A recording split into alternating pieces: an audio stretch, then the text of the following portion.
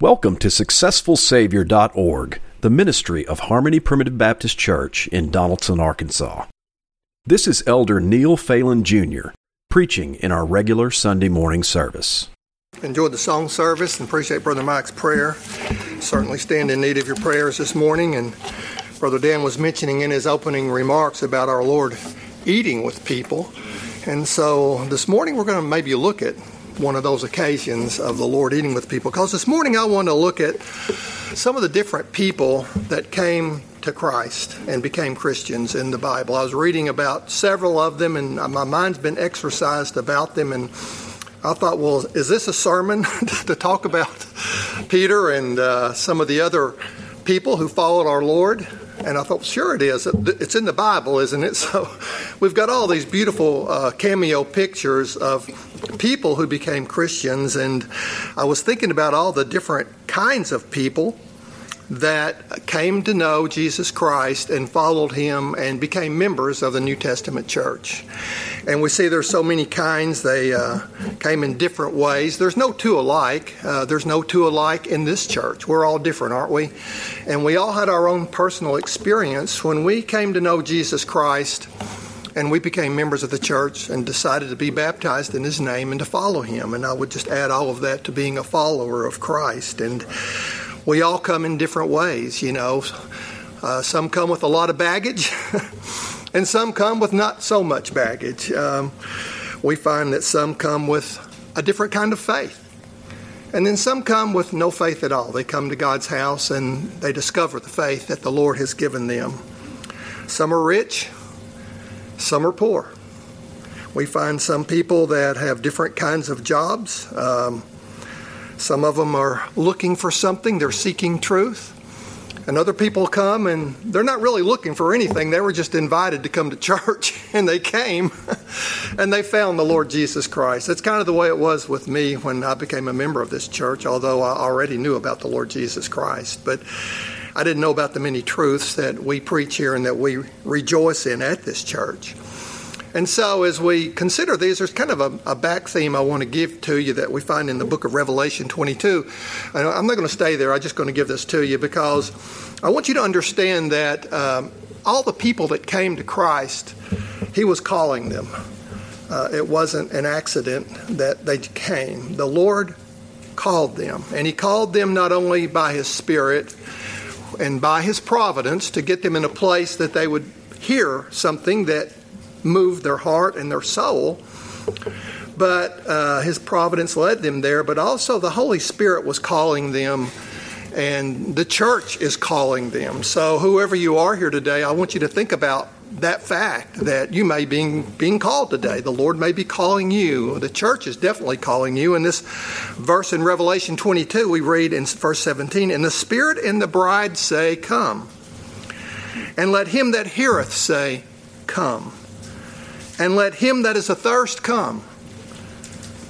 And whosoever will, let him take the water of life freely."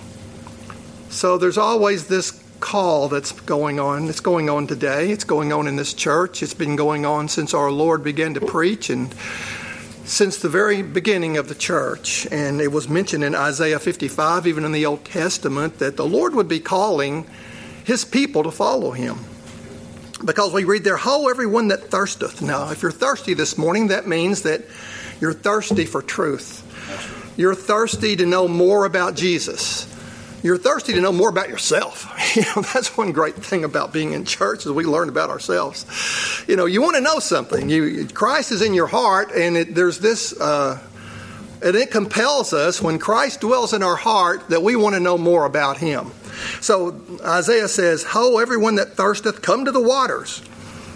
These are the gospel waters. And he that hath no money, come ye buy and eat. Yea, come buy wine and milk without money and without price." Nobody charged you anything when you came in here this morning, did they? It's free. The gospel is free, and the blessings that we receive here are of no price. And they always have been. And so we're going to see some of the people today, and I don't know how many we'll get to look at because I like to look at them in depth if possible. But we're going to look at some of them this morning and see this call that was going on and how they obeyed and followed our Lord and Savior Jesus Christ. Now, I'll say this up front. As Primitive Baptists, we're not arm twisters, okay? We don't twist anybody's arm to become a member of the church. It's free. And we enjoy it and we love it. And we all came because we love the Lord and we love the truths that are preached here. And we're not going to hold you over the flames of hell this morning and tell you that if you don't come down to the front of this church before it's over with, you're going to burn in hell. Right. Because we know that those for whom Christ died are going to live with him forever in glory. But we will tell you that if the Lord's calling you, you're going to miss out on a great blessing. That's right.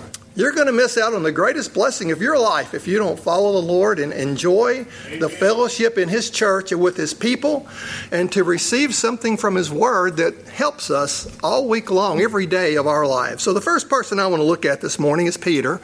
You know him pretty well, and so we're going to look at his calling and how he came to the Lord Jesus Christ, because it's not exactly like you might think.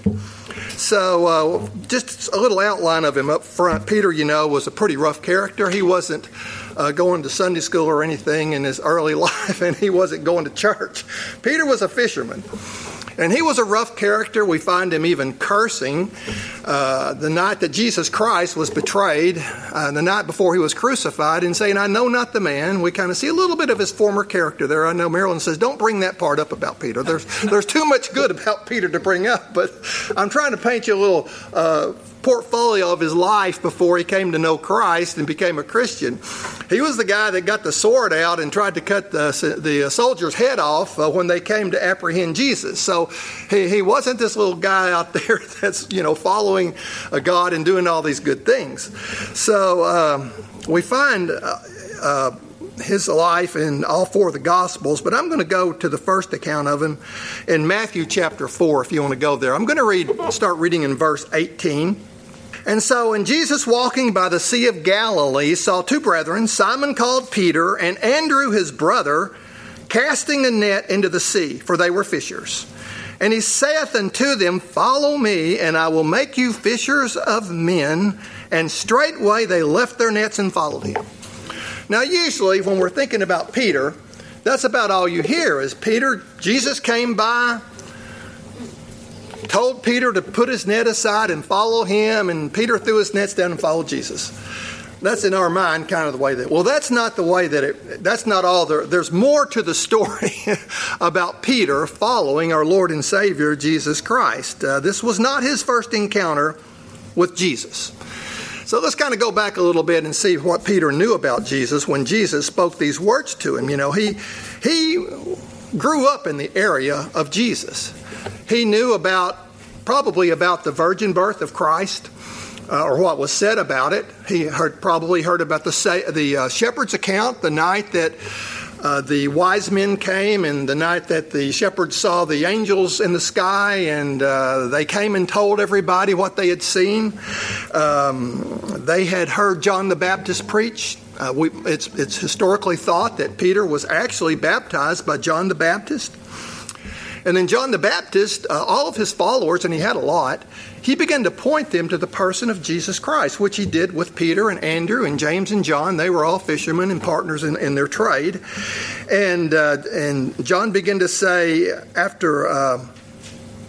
he began to say, there's one mightier coming, the latchet of whose shoes I'm not worthy to unloose. He shall baptize you with the Holy Ghost and with fire. And he was pointing to the person of Jesus Christ. So that was his job.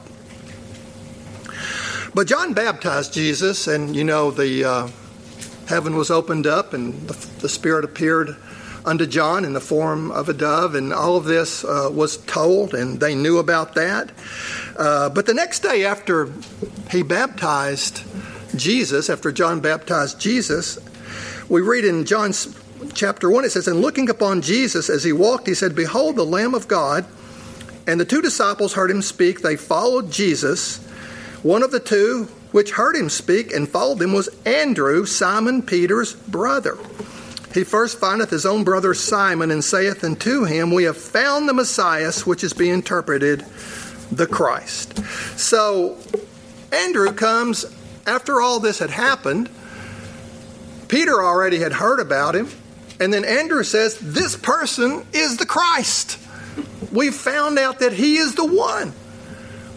So, after that, Simon meets Jesus Christ. Peter does. In John 1:42 it says, and he brought him to Jesus. This is Andrew.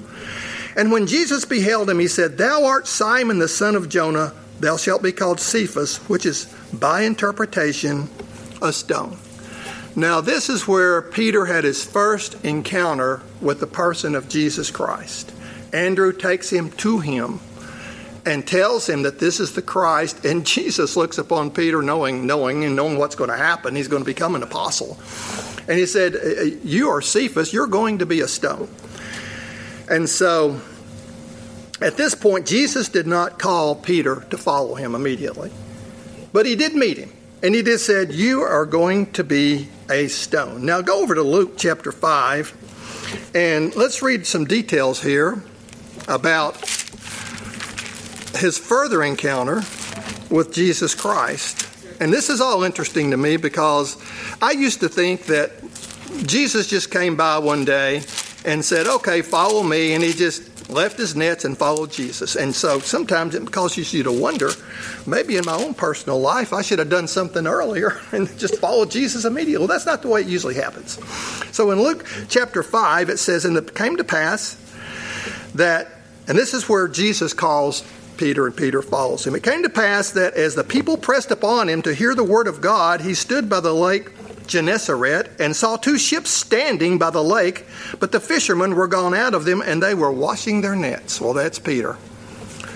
And he entered into one of the ships, which was Simon's, and prayed him that he would thrust out a little from the land. And he sat down and taught the people out of the ship. Now, when he had left speaking, he said unto Simon, now he's preached a sermon here, okay? I don't know what was in that sermon, but something apparently caught Peter's attention. And he said, launch out into the deep and let your nets down for a draught. And Simon answering said to him, Master, we have toiled all night and have taken nothing.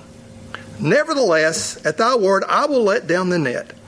And when they had thus done, they enclosed a great multitude of fishes, and their net brake, and they beckoned unto their partners, which was Andrew and John and the others, which were in the other ship, that they should come and help him. And they came and filled both the ships, so that they began to sink. And when Simon Peter saw it, he fell down at Jesus' knees, saying, Depart from me, for I am a sinful man, O Lord. For he was astonished, and all that were with him, at the draught of the fishes which they had taken. And so was also James and John, the sons of Zebedee, which were partners with Simon. And Jesus said unto Simon, Fear not, from henceforth thou shalt catch men. And when they had brought their ships to land, they forsook all and followed him. Now this is where Peter begins to follow the Lord Jesus Christ. And as with every person, there's something different when we follow the Lord Jesus Christ. You have your experience and you know what it is. Or maybe you don't have an experience yet, and maybe you're yet to have one. We don't know. But this is Peter's experience. And so here he is, and he's over here, he's washing his nets, and he knows Jesus. He's been baptized by John. Jesus has already met him and said, You're going to be a stone. And here comes Jesus once again. An encounter with Peter, and Peter has been fishing all night long, and now he's over there washing his nets. He's getting all the barnacles off the nets. He's getting all the moss and seaweed off the nets, and he is tired. He's been up all night, and now Jesus says, Go take those nice little clean nets of yours and put them back out in the ocean again, and you're going to catch some fish. Now, when I look at that and think about it, that's kind of the way it happens with most of us. That when the Lord begins to deal with us and call us, it's at an inopportune time. There's something that we really don't want to do it right then. It's kind of out of the way here for Peter. But you know, Peter has had an experience with Christ already. He'd been thinking about the Lord Jesus Christ. He'd heard him preach. He had heard some of the miracles that Jesus had performed. And he says, Nevertheless, at thy word, I will.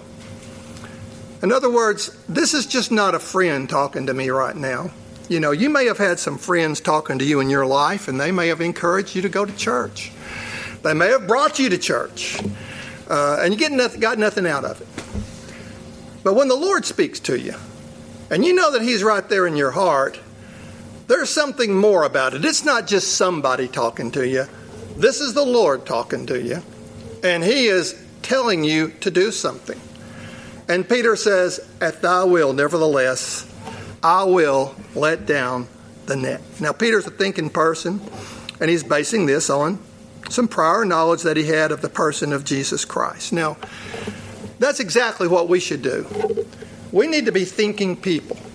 Nobody wants anybody to follow Jesus Christ who hasn't done a little bit of thinking, that doesn't have a little bit of prior knowledge of the Lord Jesus Christ. Now, you think about your experience. I know when I was young, I knew about Jesus Christ. I went to church. My parents told me about Jesus Christ.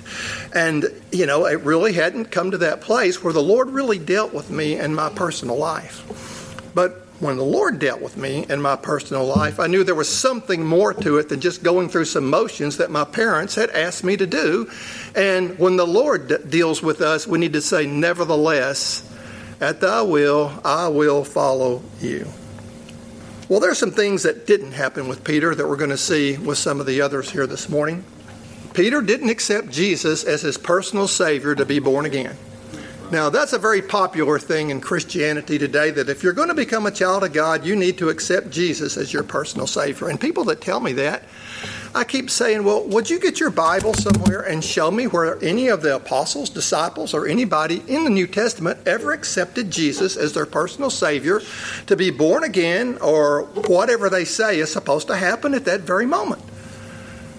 Peter was already a child of God before Jesus Christ ever called him.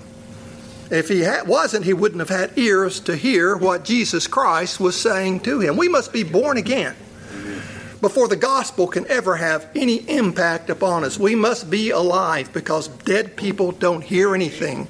Dead people don't respond to anything. Dead people are not thirsty. Dead people are not hungry. But we are alive. Amen. And we rejoice at the name of Jesus Christ. He didn't read the sinner's prayer. He didn't walk down an aisle to be born again. Jesus called him, and he followed. "Nevertheless, at thy word." And the Spirit and the bride were calling him. Well, there's another one I want to look at this morning. This one is really an interesting character. He wrote the book of Matthew, by the way. We know him as Matthew Levi. And he went by two names. As I said, he would later write the book of Matthew. He was, of course, a Jew. And his vocation was that he was a tax collector. That was a vocation that the Jews hated, because he was working for the Roman government, but he was a Jew. The Jews were in bondage to the Romans at that time. And so he was collecting taxes from people. A lot of them, well, of course, many of them were the Jews. And when his Jewish brethren would come by, he would collect taxes from them. The way they did it is the Roman government built these booths in little houses, perhaps. And when people passed by, like if you were going to the ocean, you're going down to the sea, or you're going by this crossroads, they built those booths in those places so that whoever came by had to walk in and pay their tax at the booth. And the reason that they hated them so much was because many of them were extortioners. They exacted more than what was required of them. So, in other words, if you it's like a toll road. If you're going down a toll road and you're supposed to toss in 50 cents, and the guy there says, "Oh, that's $1.50 today." So you got to throw in another $1. You're not going to really like that person very much, and which probably there was more they were collecting than $1. And so he was collecting more than he should, and so they hated the tax collectors. Well, Jesus, of course, had passed by those booths many times. He and his poor mother had gone through those places and had to pay taxes to this person. So this person wasn't somebody that was not acquainted with the person of the Lord Jesus Christ. He knew him. And by the way, the term publican was what was attached to these people who were tax collectors. And so many times when Jesus Christ was preaching, he would refer to the publicans, and usually in the form of being a sinner. Remember in Luke 18 where we have the two people that went up in the temple to pray, and one a Pharisee and the other one was a publican. And Jesus uses these parallels in his sermons because he knew that the Pharisees hated these tax collectors. Now, I'm not saying every one of them were extortioners, but we got a pretty good idea that this guy was because of how he's going to be called by Jesus Christ. But anyway, in the parable, two men went to the temple to pray. One's a Pharisee, thinking that he's doing everything right. He's going to church, he's paying his tithes, he's living his life like he ought to live. But the other one, Jesus says, was a publican. And the Pharisee stood and prayed thus with himself, God, I thank thee that I'm not as other men are, extortioners, unjust, adulterers, or even as this publican. I fast twice in the week. I give tithes of all that I possess. And the publican, standing afar off, would not so much as lift his eyes unto heaven, but smote upon his breast, saying, God, be merciful to me, a sinner. And Jesus Christ makes this assumption. I tell you that this man, the publican, went down to his house justified, rather than the other. For everyone that exalteth himself shall be abased, and he that humbleth himself shall be exalted. That was one of the comparisons that Jesus Christ used when he was comparing these tax collector publicans to the Pharisees that thought so much of themselves. Another one was in Matthew 21 when it says the publicans, Jesus said, the publicans and the harlots go into the kingdom of God before, that's quite an insult, isn't it? To the chief religious people of that day to say that these tax collectors and the harlots go into the kingdom before you. And my friends, when you read the gospel, they did. Many of them heard the preaching of Jesus Christ and followed him. Now, as I said, Matthew knew Jesus of Nazareth, the carpenter's son.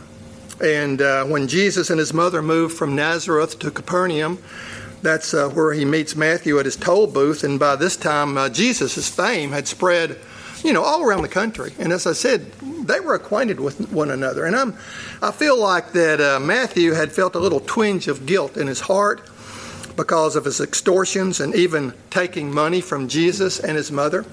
The point I'm making here is I want you to understand that the people who came to Christ did not come immediately. Some of them came later in their life, much later in their lives, after the Lord had dealt with them time and time again, and they had refused him.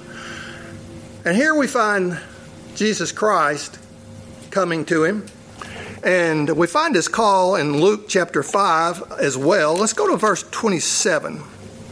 And after these things he went forth, that's Christ, and saw a publican named Levi, that's Matthew Levi, sitting at the receipt of custom, and he said unto him, follow me. That wasn't out of the blue. He knew Christ, had charged him taxes.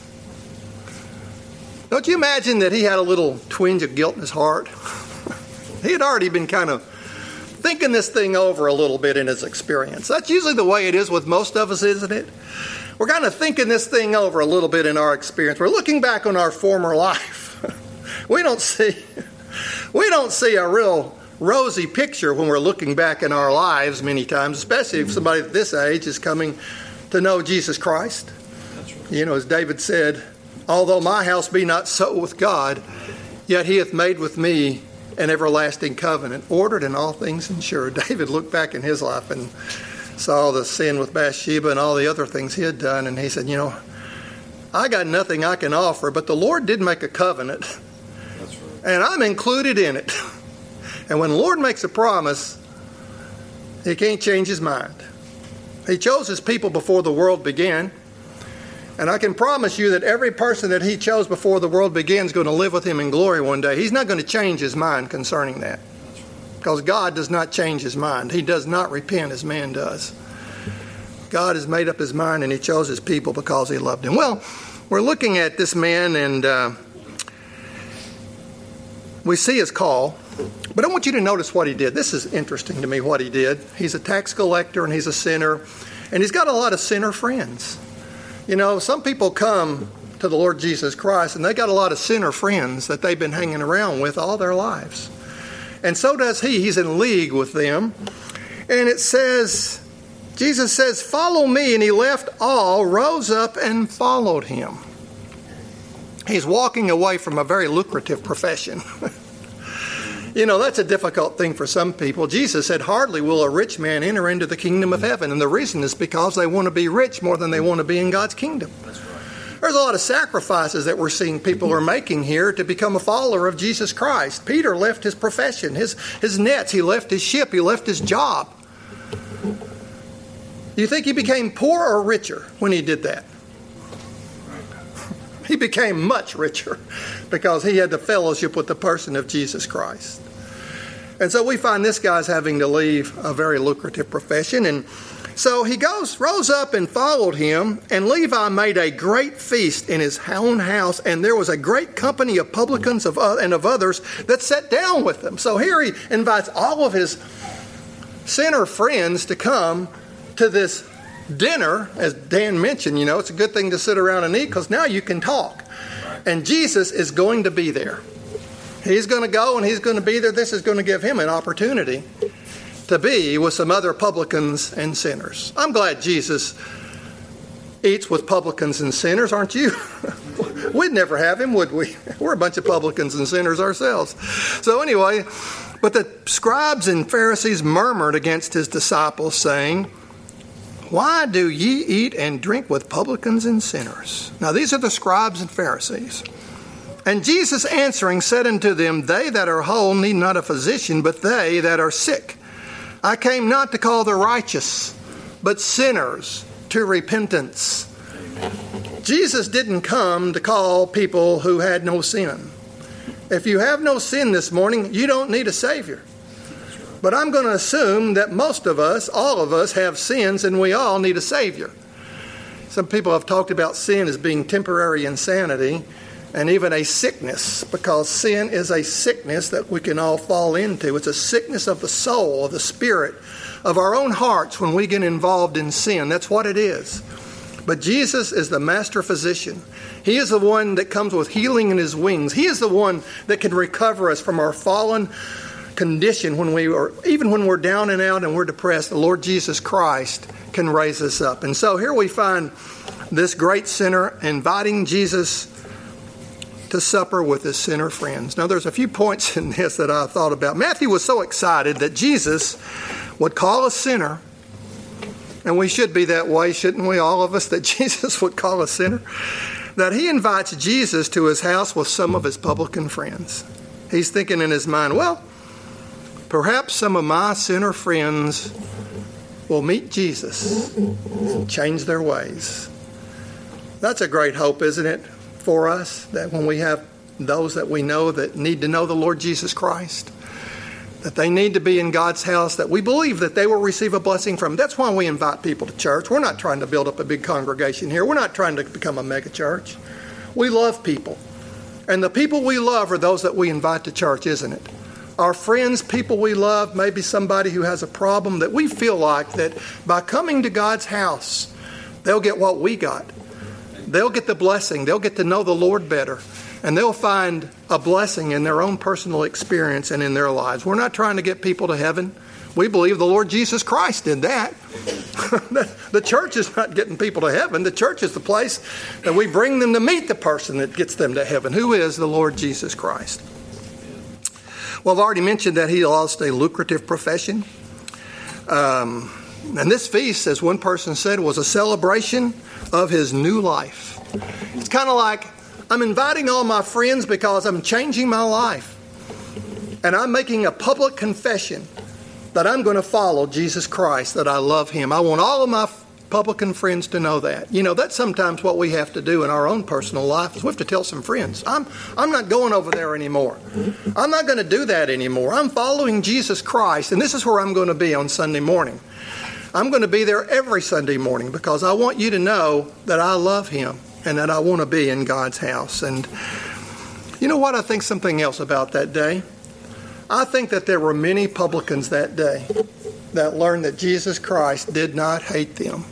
You know, the Pharisees and the scribes, they had taught everybody that God hates publicans and sinners. But there were probably many of them that day that said, you know, Jesus Christ, he could love me. I'm a sinner, but yet he still could love me as a sinner. So we see this man who was a tax collector follow the Lord Jesus Christ. Now, there's so many in the Bible that obviously our time is about up this morning. And so I've got several here. Now, let me just go to Mary Magdalene. Let's look at her just a moment, because she's a female, by the way. We need to get some women in here, right? Dan talked about the women and the things they do in our church. But there's as many women in the New Testament who follow the Lord Jesus Christ as there are men. And there's as many women sinners in the New Testament as there are men sinners that follow the Lord Jesus Christ. We find some women that were business women. You know, Lydia was a seller of purple. She had her own business. And we find some that were wonderful mothers and some that were not mothers. You know, there's all kinds of women that we find in the Scriptures that follow the Lord. Now, Mary Magdalene is mentioned in Luke 8 and 2 she's an unnamed person. I mean, she's a named person, excuse me. She has a name. And every time you read about her, we read that she had been healed of evil spirits, and out of whom went 7 devils. Now, we don't know exactly what her case was before Christ found her, but she was possessed of devils. Jesus cast 7 of them out. And every time her name is referenced, it's of whom Jesus cast out 7 devils. Now, you know, we understand the devils to be fallen angels, and we know that they're still here. They still possess people. People still get caught up in them. I believe drugs and even alcohol are ways that people can become possessed of evil spirits, especially the drug culture. We find people that don't even know what they're doing half the time when they're involved in drugs. So I'm not going to try to paint an exact picture of Mary Magdalene, but you can kind of get some kind of idea of who she is. She wasn't a person that initially just came to Jesus and came to church one day and became a member of the church.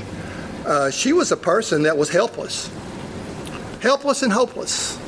She had no hope in her own heart because she really didn't know what she needed. That's the way sometimes we all are. We don't know what we need. I don't know about you, but in my experience, there was a time I didn't know what I needed, and I didn't even know what was out there. But you know, the Lord has a way of bringing us along. But anyway, she was helpless, and one of the reasons, and the reason I want to mention her this morning as we close, is because I want you to see why we read so much about her in the Bible.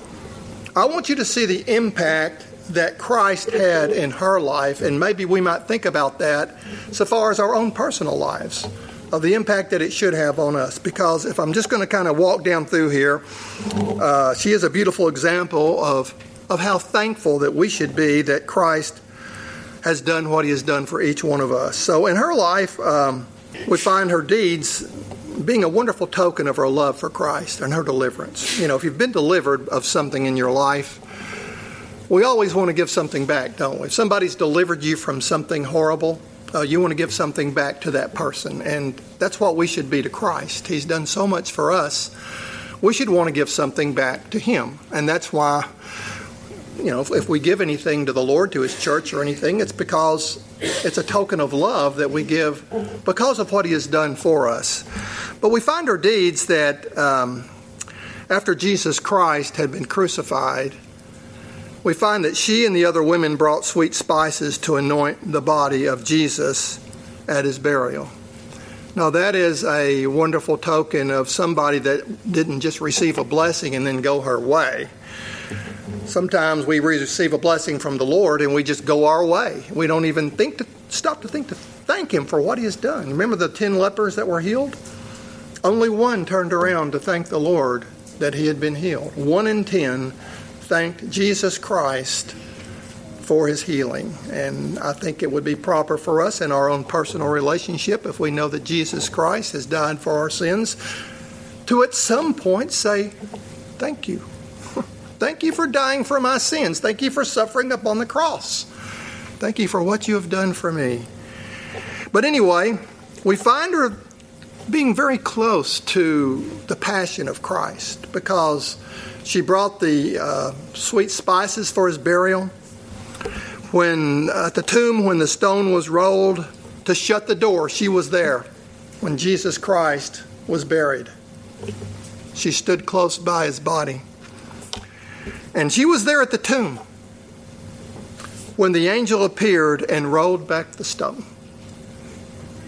I think she was the only one that was there. Now, if I were to ask you this morning, who was the most appreciative of the person of Christ and what he had done for them? And we were to even compare her to some of the apostles and some of the men who would later become apostles. Who was the person that was closest to the death of Jesus Christ? It was this person, because she loved him. And I don't even mind saying more. Perhaps more than anybody else. She was the first person that Jesus appeared to as his resurrection. And Mark 16:9, now when Jesus was risen early the first day of the week, he appeared first to Mary Magdalene, out of whom he had cast 7 devils. His first appearance was to this lady, not to Peter, not to John, not to any of the other apostles. It was to a woman that seems to me to love him more than anybody else. We notice her love in John chapter 20. It says, when the disciples went away again into their own home, so they've given up, kind of, they know what to do. But Mary, this is Mary Magdalene, stood without the sepulchre weeping, and as she wept, she stooped down and looked into the sepulchre, and seeing 2 angels in white sitting, the one at the head, and the other at the feet where the body of Jesus had lain. And they say unto her, Woman, why weepest thou? She saith unto them, Because they have taken away my Lord, and I know not where they have laid him. And when she had thus said, she turned herself back and saw Jesus standing, and knew not that it was Jesus. Who was the first person that Jesus Christ appeared to? Was it to Peter? Was it to any of the other apostles? No. It was to this woman, of whom he had cast out 7 devils. 7 devils. But she thought he was the gardener, and Jesus said unto her, Woman, why weepest thou? Whom seekest thou? She, supposing him to be the gardener, saith unto him, Sir, if thou have borne him hence, tell me where thou hast laid him, and I will take him away. She wanted to go find him and take him away, and Jesus said unto her, Mary. And she turned and said unto him, Rabboni, which is to say, Master. What a beautiful picture of someone of whom the Lord has cast out 7 devils.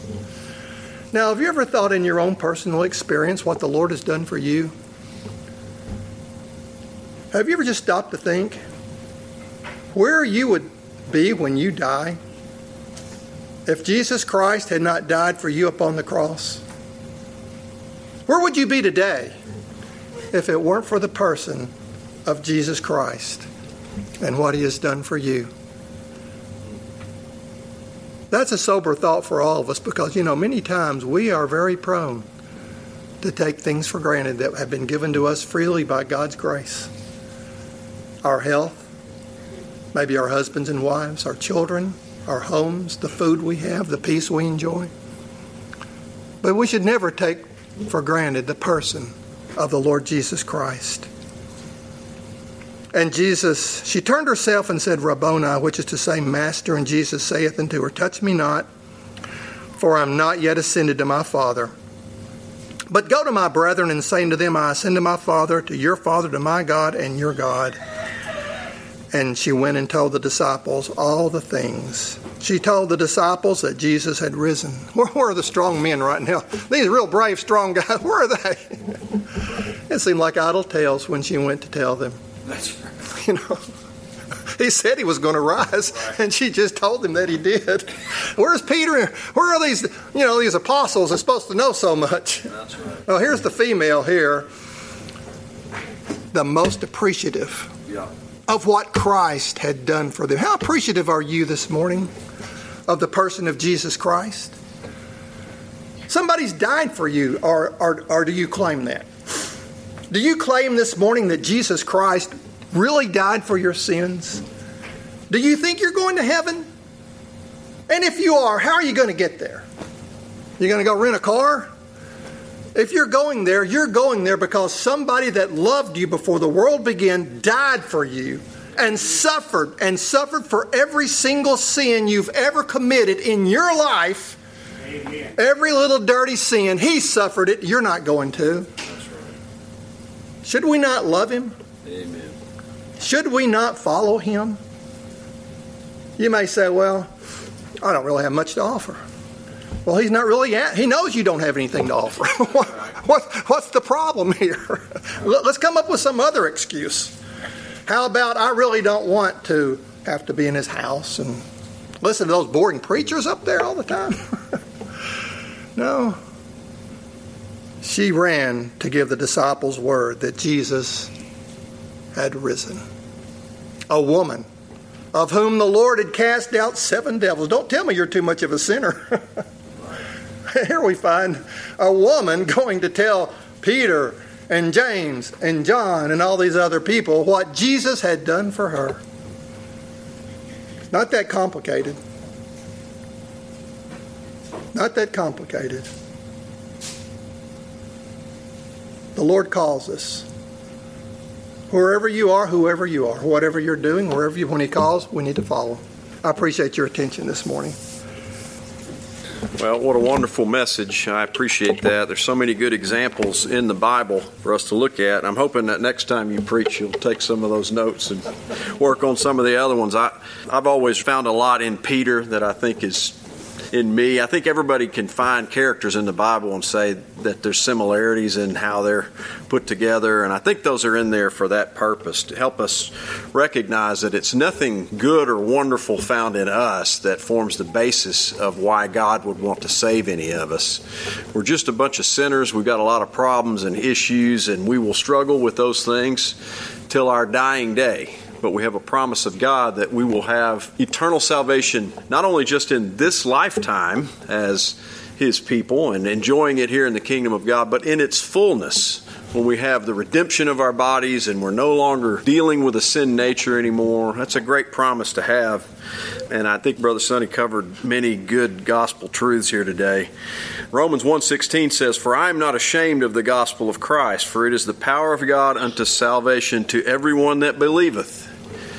Those who look at the gospel, the telling of what Christ accomplished at Calvary, and say, that is salvation. Those people who believe that see it as their salvation. It's what David said, this is all my salvation, right? This is the thing that people see in the gospel, but it's to everyone that believeth. Paul taught all men have not faith. There's some people who don't have faith. You can tell them the gospel, it doesn't mean anything to them. They think it's foolishness, is what Paul said. It doesn't resonate with them. There's a real theological implication to that observation. It means that if you hear the gospel and you believe it, and you can say, that's the power of God, that's the righteousness of God I see there. I'm unrighteous. That's the righteousness that's going to get me to heaven someday. You're a believer, and that means you only received that message because you were already in a state of grace. And Paul says that in the very next verse, which is often left out when people speak of the power of God unto salvation to everyone that believeth, to the Jew first and also to the Greek. You hear that quote a lot. But verse 17 says, "For therein is the righteousness of God." In other words, the gospel tells us about God's righteousness in saving his people. Not about how good you were or how you accepted or how you went down an aisle, you did a bunch of motions of religion to be saved. It tells us of the righteousness of Christ. And it's a revelation. You see that? That's information being imparted to you. For therein is the righteousness of God revealed. The gospel tells you about what Christ did in accomplishing our salvation. And how is it revealed? From faith to faith. Amen. You've got to have faith in order to receive it. You know what? If you don't have a legitimate U.S. mailing address, you cannot receive mail in this country. Now, there's people that have properties all over the country that don't have a valid U.S. mailing address. They cannot receive United States postal mail. They don't have a legitimate address to send it to. You see that? Faith is like your mailbox that can receive this message of the gospel which reveals the righteousness of God to you. If you didn't have faith to begin with, there's no place to put that message. You had absolutely no way to receive it. There's a theological implication in that, which is that if you're someone who heard the gospel and are blessed by it and believe it, and you say, that's my hope, you are already in a state of grace. It can never be taken away from you. You may trip and fumble and have a lot of problems in your life. But you have God-given faith. That's why you found joy in the gospel. That's why it revealed the righteousness of God to you. And you can rejoice in that fact today. Thank you for listening to SuccessfulSavior.org, the ministry of Harmony Primitive Baptist Church. This has been Elder Neil Phelan Jr. preaching from one of our regular meetings. Come and join us as we worship God in the simplicity of Christ every Sunday morning at 416 North Hall Street in Donaldson, Arkansas. At Harmony, we don't have many things that are so common in the religion of our day, but we do have a successful Savior. We invite you to come and see.